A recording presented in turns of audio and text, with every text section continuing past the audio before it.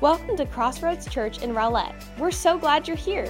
Join us here for our weekly sermons or visit crossroadsrowlett.org for more information. Real quick, how many of you guys had pie this morning? Man, that is delicious. Thank you to all you guys who did that. Now, I want to say this because some of y'all know this about me, some of you don't. But I've been here for the last 8 years, but I spent 15 years of my ministry working with students. Teenagers love teenagers. Matter of fact, if you're a teenager or if you're a person in this room that works with teenagers, we want right now just to tell you thank you for who you are. And right now, let's show some love to that group of people. So a lot of years I spent doing that, and when you do student ministry, you get to do all kinds of crazy things. And one of the things that I used to love to go do is I used to go take my group of kids whitewater rafting. When we were up in Kentucky, we'd go down to Tennessee, and we would go to these amazing rapids, and it was awesome. If you've never been rafting, they call everything like, the devil's armpit or whatever. Like, it's everything, all the rapids have cool names and stuff. And so I've told this story before, but it's just one of my favorites. We were going, and on the way there on the bus, all the kids start having a conversation. Who's going to be in what raft? And everybody starts picking. And there's one group of people that nobody ever wanted to ride with, and that is the middle school boys.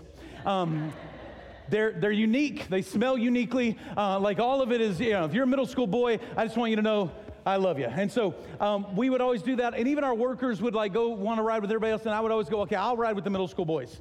And so the next thing that would happen was you get off the bus and everybody's trying to get rafts, and you're trying to figure out who's the coolest guide, because you want to make sure you're in the boat with the coolest guide. Well, everybody else was getting all these cool guides, and the middle school boys were in a boat where there was nobody.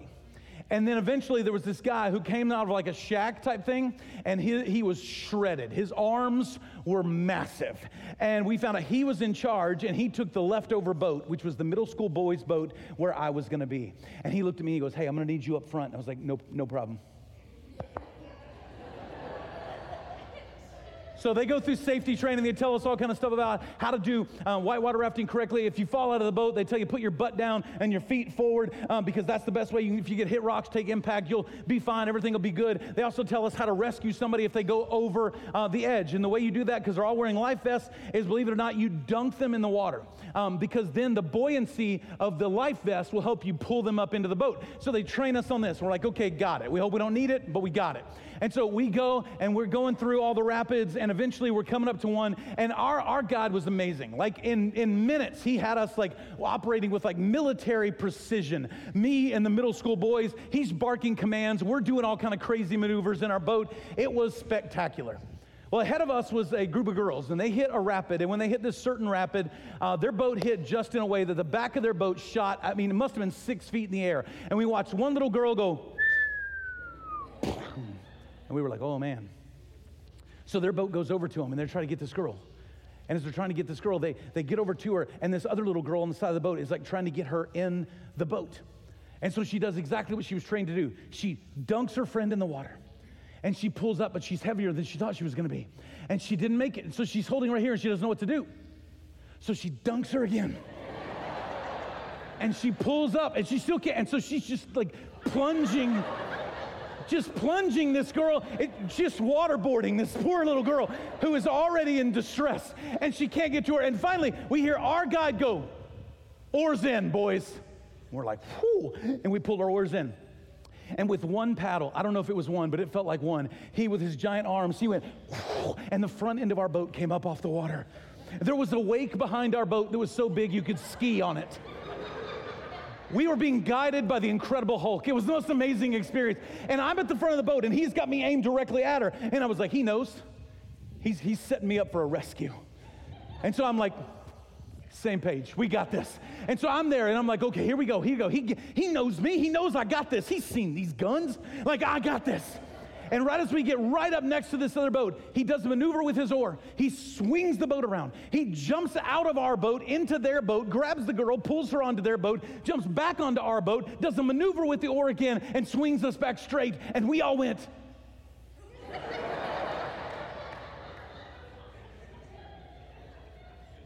Who is this man that even the wind and seas obey him?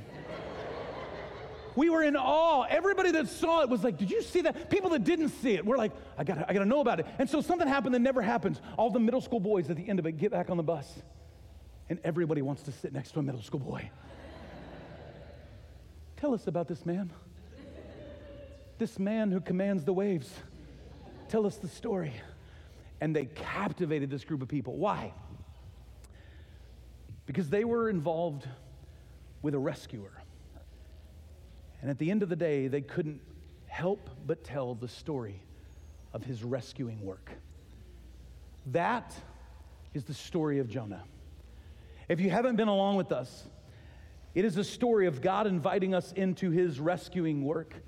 In Jonah chapter 1, God says, Jonah, I want you to come and I want you to get and go with me to Nineveh. We're going to rescue some people. And Jonah says, nope.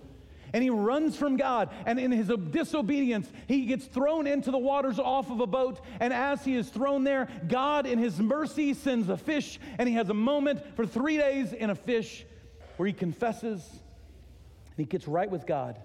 And then God is going to do something amazing with Jonah at the end of chapter 2. He takes that fish and goes all the way back to the coast of Nineveh and vomits him back up on the shore. And so now in chapter 3, this guy who has been called and ran and resisted is rescued from the waves and is thrown up on the shore of Nineveh, ready to be a part of God's saving work.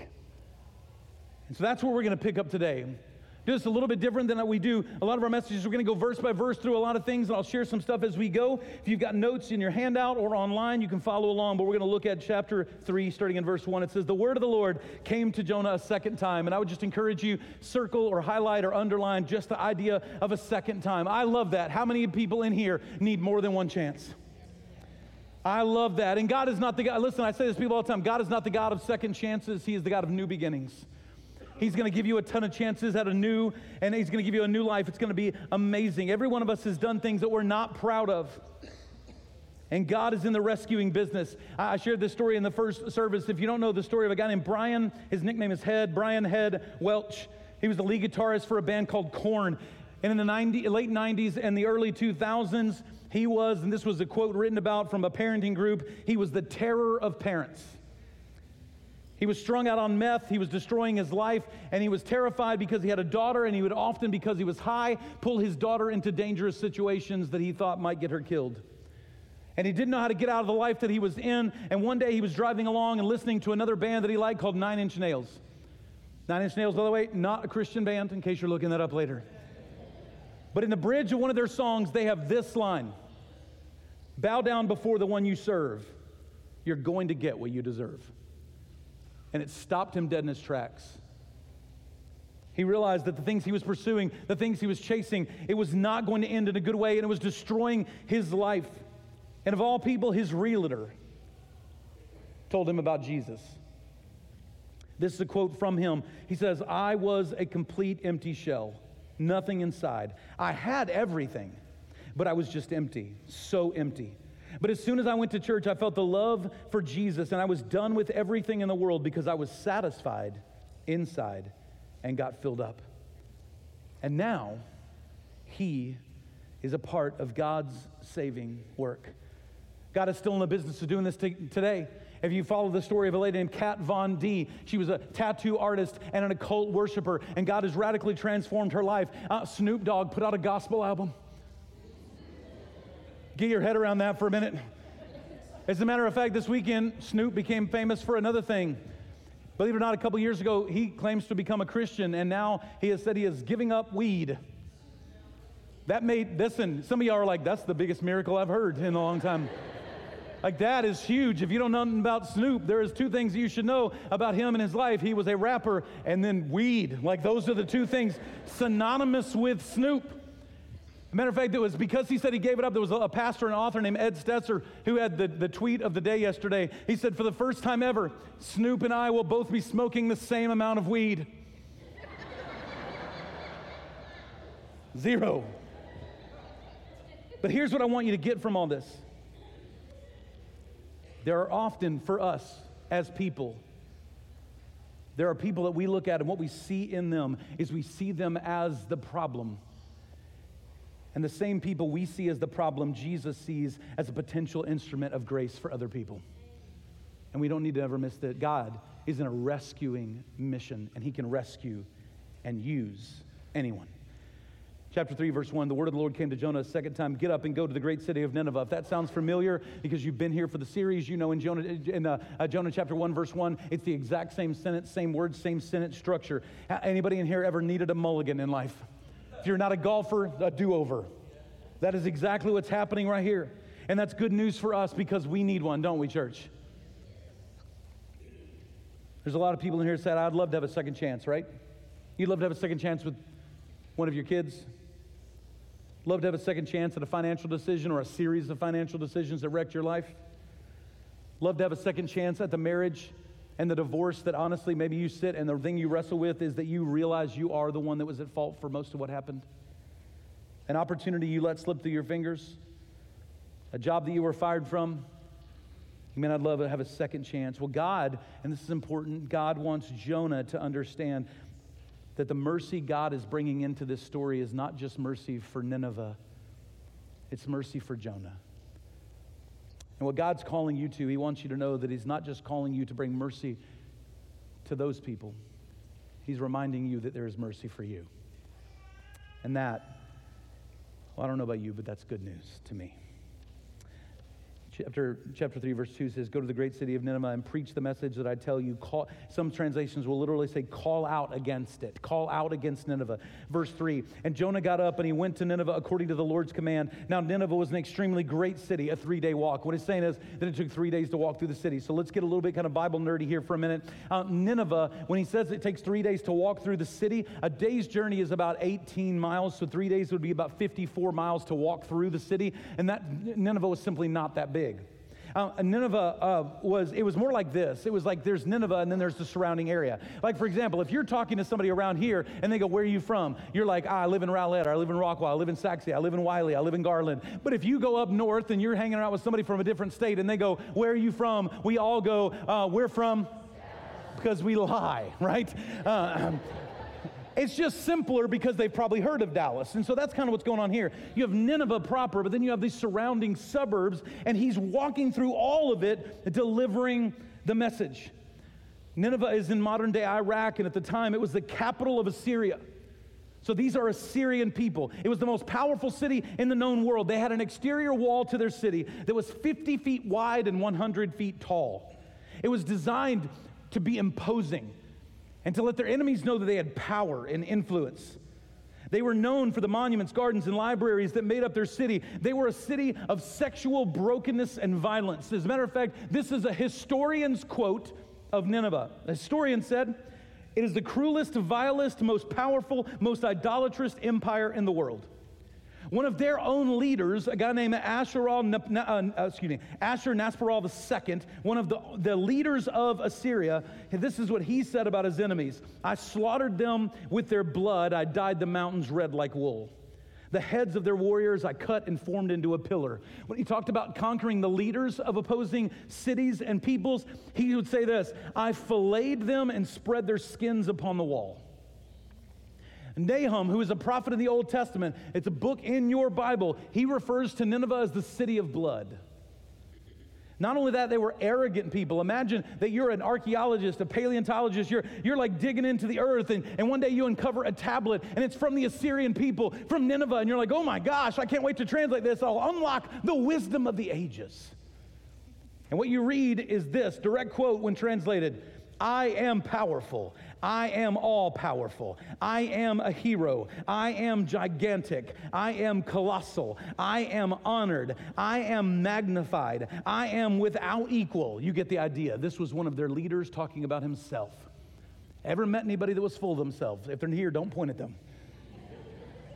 This is what's going on here. They love themselves. They're arrogant. And there's a racial undertone that is happening in the story of Nineveh that I want you to understand, because he's asking him to go to a different group of people, a different race of people. You got God sending a Jewish prophet with a message of mercy to a violent, arrogant, pagan, Gentile nation that has been oppressing them. which teaches us something, because God is going, I'm going to send you to Hamas. I'm going to send you to ISIS. I'm going to send you to the 1920s, to Stalin's regime in Russia. I'm going to send you to Nazi Germany in the 1940s. What he's telling us is this, that there is not a people group that has a monopoly on God's mercy. God has a desire to save every person, and this is who God sends Jonah to. Why? Because God loves messed up people. Raise your hand if that's good news for you. Listen, we say it all the time. We're a bunch of jacked up people in this church. We're not better than anybody. We're saved. We're saved by God's grace, not by our doing. God loves messed up people. These may be some challenging things to get in our head, but this is the heart of God. He is not just for the oppressed. He is actually for the oppressor. He wants to reach the oppressor with his mercy. His heart breaks for the broken. His heart also seeks the shameful. So if your heart is going to beat in rhythm with God's, you have to know that that is the heartbeat of God. There are lots of people that we are willing to dismiss and avoid with the gospel, but God is not willing to dismiss those same people. He wants to rescue them. He wants to change them. You can write this in your notes. The grace of God is powerful enough to save anybody, and the heart of God is compassionate enough to want to. And that's what our heart has to be. God cares about messed up people, and he will send us to them. I've shared this before, but I was in student ministry. When I was coming up, I had a mentor, and he was always great. He gave me advice on everything, and I started speaking at like youth events and doing all these things where I was going into these like events and camps, and he would say, hey, if there's going to be a meal, if you're at a camp or Disciple Now, whatever, he would go, when you walk in the room, every kid's going to want to sit with you, every leader's going to want to sit with you because you're the speaker. And he said, when you walk in, ask God, God, give me eyes for the person that needs me to sit with them the most. And the first thing that I thought, his name was Mark, I was like, Mark, that's how we met.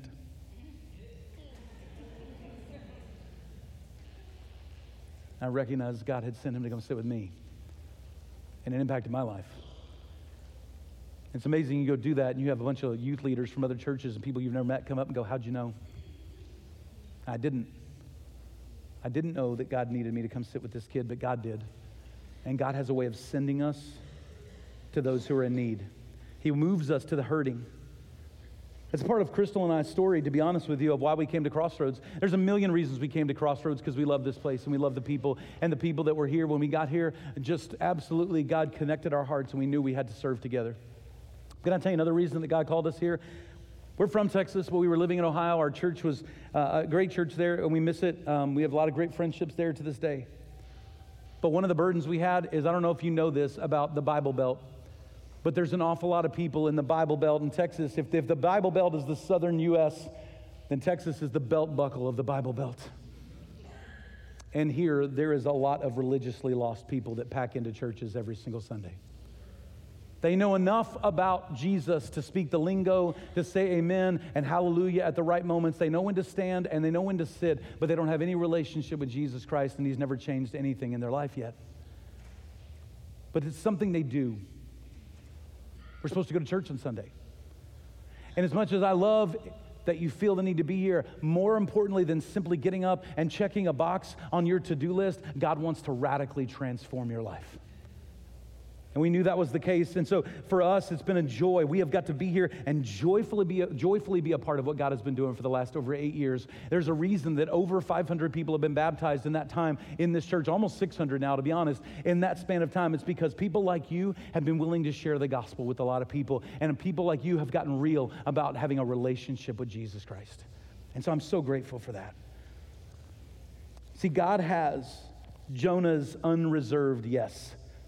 And he wants the same thing from you. There are two kinds of people that have an unreserved yes in your life. And the first one is your authority. Like whoever has an ultimate authority in your life.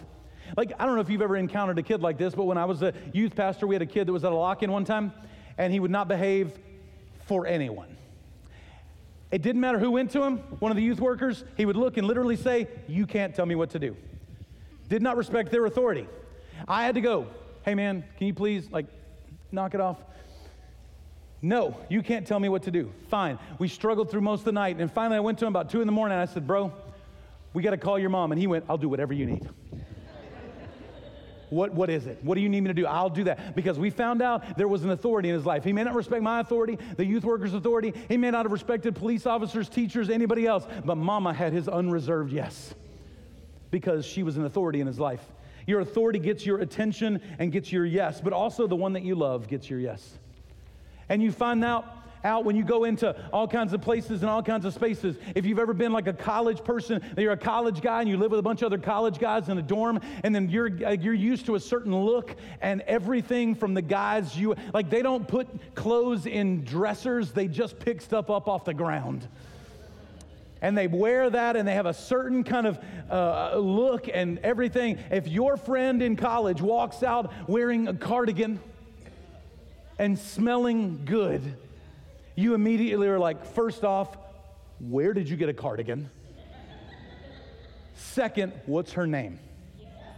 Because you know somebody has hit the love meter and it's gone up in their life, and so they're getting a yes to some other things. The same is true in other relationships. I remember my buddy Tom in Ohio. He said, Jason, do you want to go run a marathon? And my insides said, no. But out of my mouth, yes. And I trained and ran and hated him for 26.2 miles. And then we did it 6 other times. Because I love my friend, my brother, and he had my yes. Jonah had seen God's authority on the waters. He had seen God's authority under the waves. He had experienced God's love to rescue him in the very mess that he made. God had Jonah's yes because he was Jonah's authority and his love. So let me just ask you, and this is a challenging question for us, if God doesn't have your unreserved yes, and please hold on to that thought because it's going to come in real important at the end of this message. If God doesn't have your unreserved yes, maybe it's because you don't respect his authority, or you have never really rested in his love. You've never really trusted him. Just hold on to that thought. Let's move on. God's mercy is going to send you to Nineveh. I don't know where that is for you. I'm not saying God's going to send you into your greatest temptation. That's not a wise thing for you. I'm going to say he's going to send you into your greatest need. He's going to send you to that coworker that you don't want to deal with, that neighbor that annoys you, that group of people that you'd rather have nothing to do with, that family member that you are not looking forward to seeing next Thursday. In that moment, can we be reminded that there is nobody too far gone, and God may be sending you to them? In verse 4, it says this: Jonah set out on the first day to walk around the city and proclaim, in 40 days, Nineveh will be demolished. He's coming in hot. This is not a seeker-sensitive message.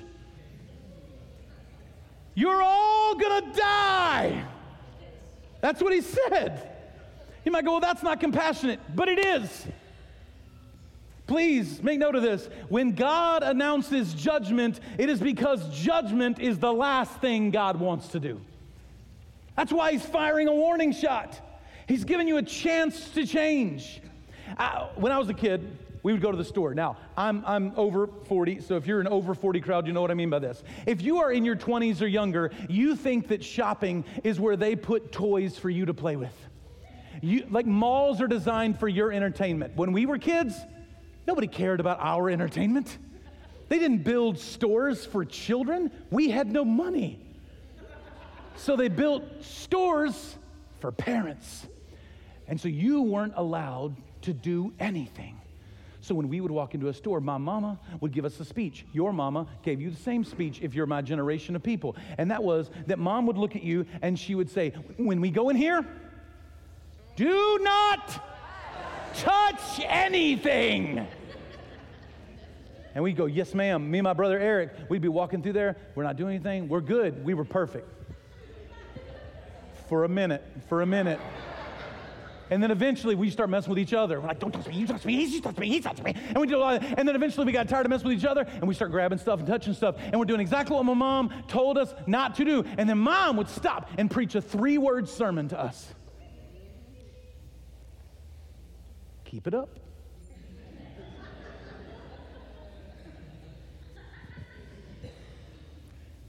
Keep it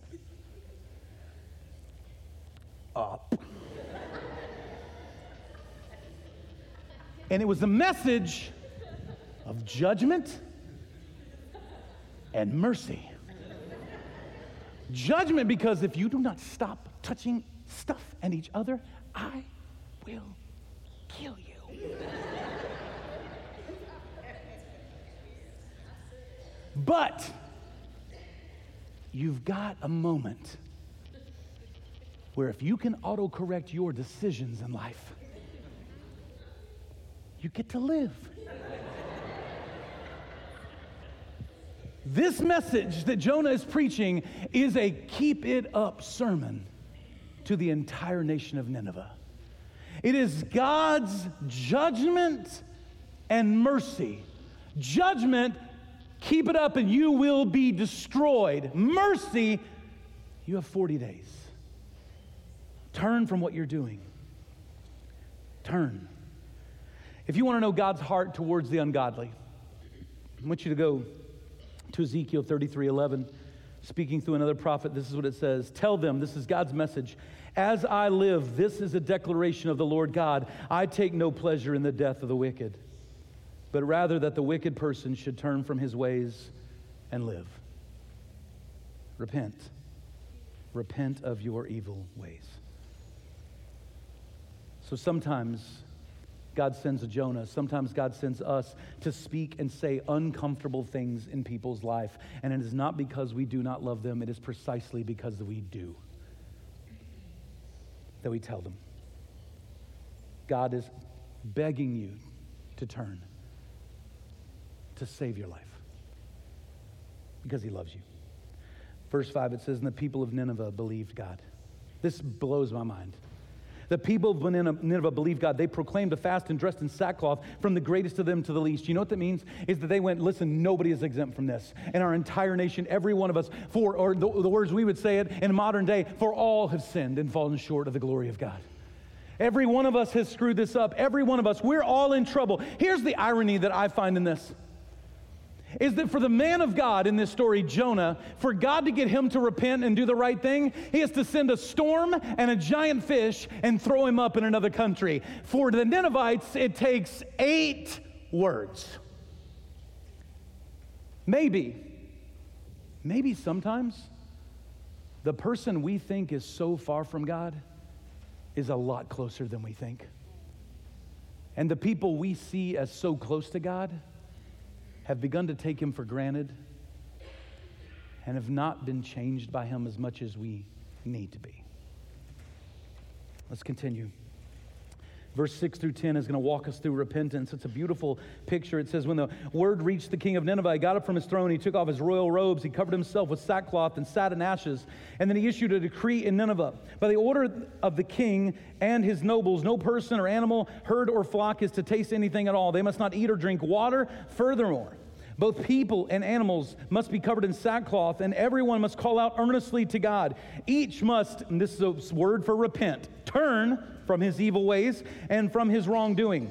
Who knows? God may turn and relent. He may turn from his burning anger so that we will not perish. God saw their actions that they had, here's repent again, they had turned from their evil ways, so God relented from the disaster he had threatened them with, and he did not do it. On week 1, we talked a lot about the word confession. I'm going to talk about a different word today, but let me help you with confession. Confession is a change of words. What confession means is, well, I'm saying that this is okay in my life. And what confession means is that I stop saying it's okay in my life and I start saying the same thing God says about what I'm doing with my life. Confession literally means that whatever it is that I'm dealing with in my life, whatever sin I am dealing with, I'm going to stop making excuses for it, and I'm going to say about my sin what God says about my sin. I'm agreeing with the truth of God about the sinfulness in my life. Confession is a change of words. Repentance is a change of actions. It's doing an about face in your life and going in a different direction, to actively resist and move away from the things that God has told us not to do. And it's not a one-time thing. I will tell you, repentance is a daily activity in the life of the believer. It's something we are always doing. Repentance is my response to God's mercy. I love this verse. You've heard me talk about it a lot if you've been here over the years, but in Romans 2:4 it says, God's kindness, God's mercy leads us to repentance. That God shows us His mercy, He shows us His grace, He shows us His love, He shows us His forgiveness. And it's in seeing that I go, I want to be different. And I actually turn my life as a result of that. It's not speaking condemnation and guilt into somebody's life. It's the kindness of God, the mercy of God that makes us go, I want to change and be like that God that loves me so much. That's my response. So if you show me anyone who can live full on in sin and it does not bother them, I will show you someone who does not yet understand the mercy of God in their life.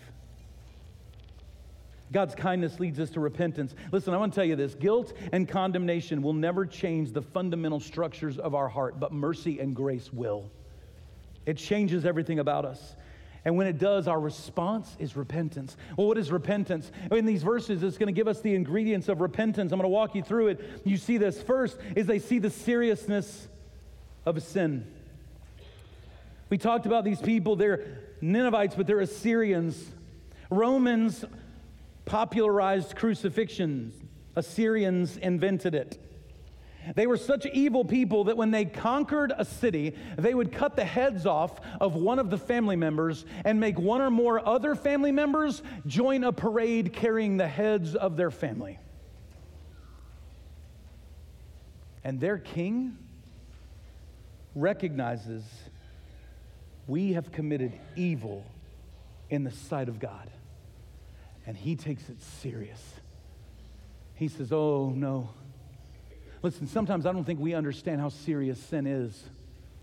Sin is going to rip you away from the fundamental purpose of your life. Sin is what creates a chasm and a gap between every single one of us and God. Sin is the thing that draws us off mission and keeps others from experiencing the beauty and the grace of God. Sin is what destroys relationships. Sin is what wrecks us. And sometimes we're so quick to move to grace, we have not stopped to consider the seriousness of our sin. But the king is really understanding the seriousness of it. He is not trying to get comfortable with his sin. He wants obedience from his people to honor God. We have to take it seriously. But the second one is he gets off the throne of his life. Thrones were places of power. And the king's response to the mercy of God was that he got up off his throne. He said, there's a greater king, and it's not me. And I will submit to him, and he will be my Lord. In the 18th century, there was a missionary named David Bernard, and he was doing a ministry to a bunch of Native Americans. And in the process of doing his ministry, he was once preaching, and he was sharing the gospel, and there was a whole bunch of Native Americans there, including one chief.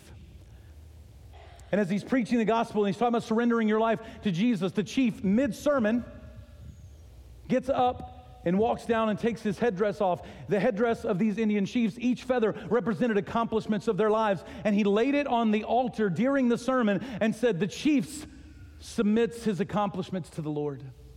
And he walked back and he sat down. And David kept preaching. And a few minutes later, the king brought his horse to the altar. It's a very different setting than this. And the horse got down and he laid it there. That was a symbol of comfort. It was a symbol of prominence. It was also his transportation to get from one place to another. And he said, the chief submits his horse to the Lord. And he walked back and he sat down, and David continued preaching. And then he got up. Again, the chief walked to the front. And he had nothing else. With tears in his eyes, the chief said, the chief has nothing else to bring. So the chief gives himself to the Lord. That's what it looks like to get up off your throne. And let me tell you, if you're going to be off the throne of your life, it requires some activity from you on a daily basis. Because would you agree that you can put Jesus on the throne of your life in the morning, and by the time you get to work, you're climbing up in that chair? Let me tell you what that looks like in our life. The Bible tells us in Galatians to be full of the Holy Spirit. And so the way that looks for a lot of us is we get up in the morning and we have this time with the Lord and we pray. Maybe we even worship. I don't know how you are. Maybe there's nobody else around in the house and you're dancing around, just having a little good time, you and the Lord. And you, man, I'm so full. I'm full of the Holy Spirit. And that is an incredible thing. And then you leave and you've got this bucket. Okay, your life is this bucket filled with the Holy Spirit. And then you leave and immediately people start poking holes in your bucket. You go out and you get on the road and you get in traffic and somebody pops a hole in your bucket. And the Holy Spirit starts to leak out. And then you get to work and that coworker that you don't like, you got to do a 2-hour meeting with them. Somebody pokes a hole in that bucket.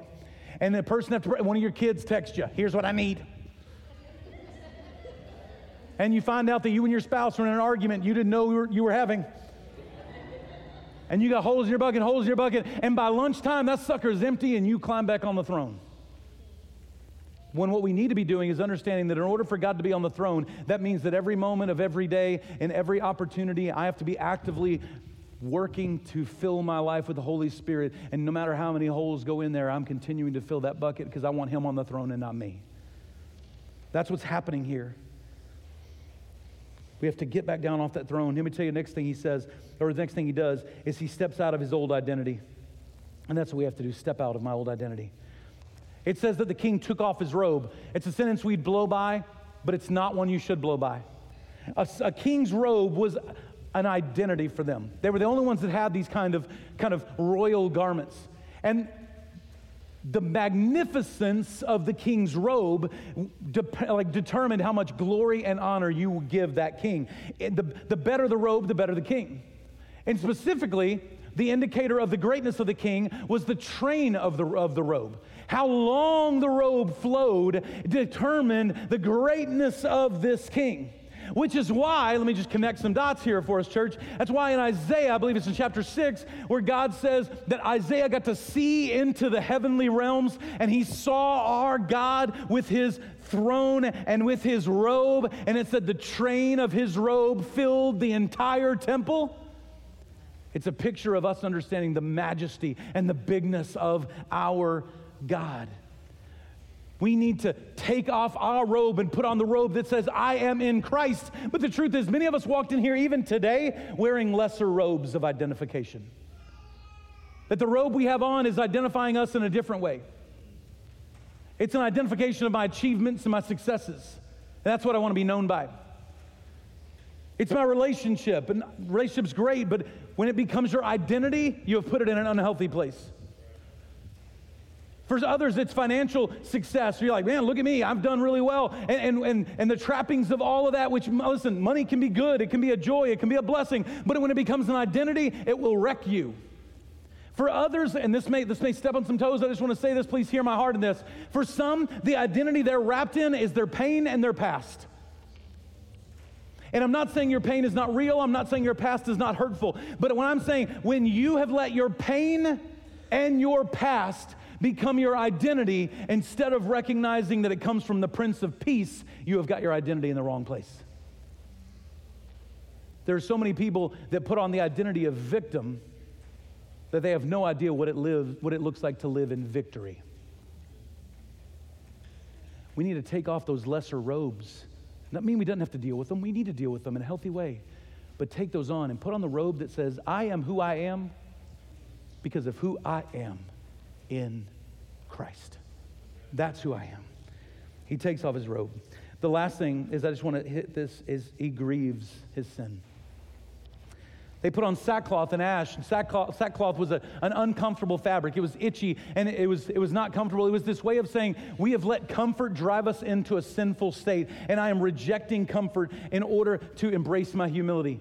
And then ash was a reference to often when they would conquer a city, they would burn it to the ground, and the people that would weep and mourn there would take literally the ash of their destroyed life and family and city, and they would wipe it on themselves as an act of mourning. It meant being torn down. It meant being broken down. There was a pastor, I don't know who the pastor is, but this quote blew me away as I was getting ready for this week. He says, we in church should never preach grace to the absence of tears. That often we want to embrace the joy of our grace and mercy and forgiveness, but we have not stopped to recognize the grief that our sin should cause. Our sin did damage. And we will fully embrace the beauty of the gospel when we understand the mess of our sin. See, God wants us broken. Please hear me. God wants us broken. He does not want us broken down. Those are not the same thing. I grew up on a farm when I was a kid with my grandpa. And every once in a while we would have to break a horse. That is different than having a broke down horse. A broke down horse is going to go to a place called Elmer's next. Okay? But what would happen is a powerful animal would come in that had not been trained, and it was in disobedience and chaos. And when I would watch my grandpa break a horse, what he would do is he would take the power of that animal and teach it to come under the control of its master. That's what being broken looks like. As a matter of fact, this may be a strange example, but I'll use it because I think it's a good one. Kill the lights for me. Now I know it's dark in here. Everybody's got their phones on, sorry. All your beautiful glowing faces. There we go, all right. Now, you can't really see these things right now. I have glow sticks in my hand, but you can't see them. And the reason is because there's a chemical reaction that's supposed to happen on the inside that affects what it does on the outside. And so right now you can't see anything. It's of no use to us. But if I took them and I bent them enough to break,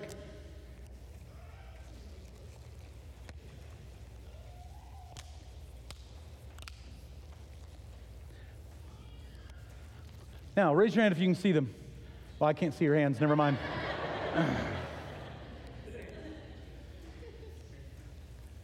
We didn't destroy them. It was breaking them that allowed them to fulfill their purpose. This is what God wants for our life. You can go ahead and turn the lights back on. Here you go. There's a quick Thanksgiving gift for you guys. There we go. All right, so stay with me here for a minute, church. This is what God does. He takes his people, and there is a breaking that happens. We see it with so many people in Scripture, in David, and Moses, and Ruth, and Jonah, and Jason, and you. It's not condemnation. It's recognizing the weight of our sin so that we are overwhelmed by mercy and can be used for the purpose that God intended our life all along. See, when I repent, I join into what God is already doing. That's what repentance does. And here's something you may not know about Nineveh. Do you know that Nineveh, prior to Jonah getting there, had 2 plagues hit it? The first one was an eclipse, and the second one was an earthquake, both of which they viewed in their religious customs as God being angry and judging them. They worshiped a fish god. Not an accident. God sent a dude that got spit out of the mouth of a fish to preach to people who worshiped a fish and to tell them judgment is coming. But because of all the stuff that had already happened, they didn't resist it. They went, yep, that sounds about right. Because get this, God was ahead of Jonah. And God is ahead of what he's calling you to do too. We often think that when we respond to the call of God in our life, that we are the initiating action of God. You are never the initiating action of God. God is always ahead of you. God is moving ahead of you right now. He is simply waiting on your obedience so that you get to experience the blessing along the way. When we say no, we miss that incredible blessing that God wants for his people. I remember being in Princeton, Kentucky. I was down in Livingston, Texas, and I'm preaching, and there was a guy in our church that I had written off. He would sit in every sermon. Some of you, if you're this person, I love you. I want you to know that.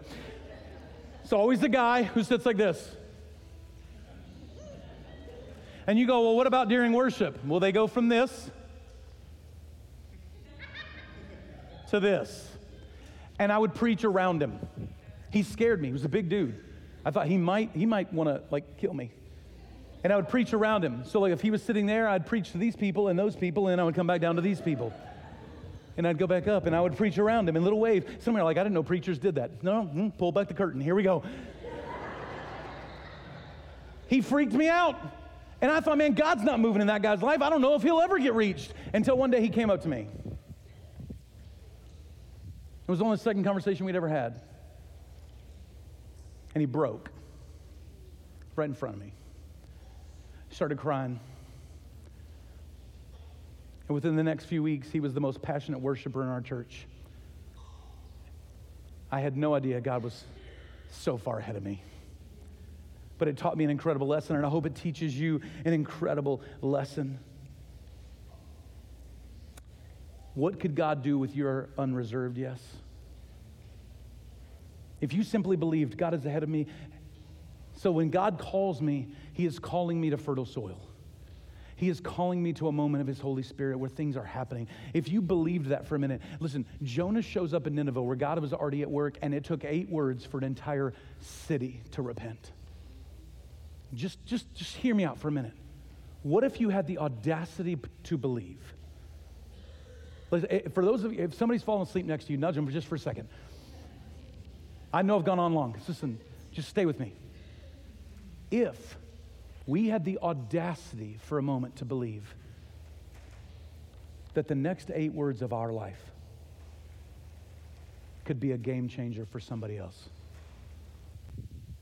that the next action of our life could unlock a revival in a city, what if we had the guts to believe that? That is how I see God work all the way through Scripture. And can I tell you, at no point in Scripture does it ever say that ended. I believe God wants to do these kinds of things today. And he wants your unreserved yes to do them. Here's the last thing I want you to catch before we move on. God made Jonah's biggest embarrassment his source of ministry. This is one of the reasons I would tell you can trust the Bible, because the Bible does not sanitize people's lives. You see the raw, messed up Jonah. And by the way, when you get to chapter 4, you're going to get to see more raw, messed up Jonah. When I'm looking for counsel, when I'm struggling in my life, I look for people who have been through some stuff and experienced the mercy of God. Like, to me, one of the scariest people on the planet is a gifted person who hasn't gone through anything yet, or a gifted person who did go through something and they were not broken and in awe of the mercy of God from it. And I've learned that I need counsel from somebody who has gone through it and they experienced the mercy of God and it's transformed their life and they speak into my life. It's why I can stand up here and be honest about my mistakes, my failures, my brokenness, because I don't need you to see the perfection of Jason Collins. I just need you to see the perfect work of Jesus Christ. Just ask yourself, in the middle of whatever you're doing, what if God is positioning you to be the best voice in someone else's life because of the struggle you're in today? I'm not saying that God is making sinful choices for you. What I will say is that in spite of your sin, God can find a way to use you anyway. God can make use of anything. Maybe your mess is God's mercy preparing you so that when you come out of it, it becomes your ministry. Maybe your pain becomes your platform. I've seen abused people minister powerfully to the abused. I've seen addicts come out and be ministered to the addicted. I've seen the divorced come out and minister to those that are divorcing. We've seen it time and time and time again. But you got to give God your yes. And write this in your notes, your last note. God loves to use messed up people to reach messed up people. And this is where I want to get into our challenge as we wrap up today. When we started this series, we gave you a card. It says, "Your sin." It was blue and gold. You see on the back wall, there are a bunch of these things that are the same. And if you'll notice, if you haven't noticed, you'll see that there's a lot more people that have signed those things today. And that's because right now I want to challenge us as a church. First thing I want to ask you to do is just stand up right now. You guys set that back there for me. We're about to have an active moment of worship. We've asked you to think about, consider what God is calling you to specifically as an individual, as a couple, over the next 12 to 18 months. What has God called you to do? Now, I'm going to tell you what most people in a comfortable church would do. We're about to have a challenge, and they would just sit still.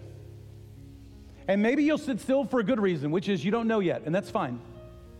But I think a lot of people in here already know the response they're supposed to have. And I'm going to ask for courage. I'm going to ask for the courage to get up out of your seat in a moment and go back to one of those boards and to write down what you feel called to. what it is that God is calling you to right now in this moment of your life. We know the big things God's calling us all to, but what specific calling has God placed on your heart? Where has He asked for your unreserved yes? And can you for a moment believe that He's ahead of you in this? And that whatever He's calling you to, He is already at work in, so that when you get there, it's like the great Henry Blackaby once wrote, see where God is moving and get involved. And so I want to encourage you. We're about to sing a song called I've Witnessed It. This song talks about witnessing all the great moves of God. But let's just think about this for a minute. How many Christians only sing that aspirationally? How many Christians only sing like, I can't wait for a moment where I could witness it? God doesn't want you to sing it aspirationally. He wants you to sing it realistically. But it means saying yes. And having the courage, this is my challenge, having the courage to go write it down so we can pray over it for you. So that you see your name when you come in for the next several weeks and you remember what God's calling you to. So we're going to sing a song called I've Witnessed It. I've witnessed His faithfulness. I've seen Him breathe life again. And while we sing, I'm going to ask you, worship. But I'm going to challenge you maybe to first move. Move to one of those 4 boards in the back while we sing and write down that calling. If you want to move even right now, you can begin. We're going to sing this together. And let's respond to God. Let's be faithful, be true, and respond. Come on.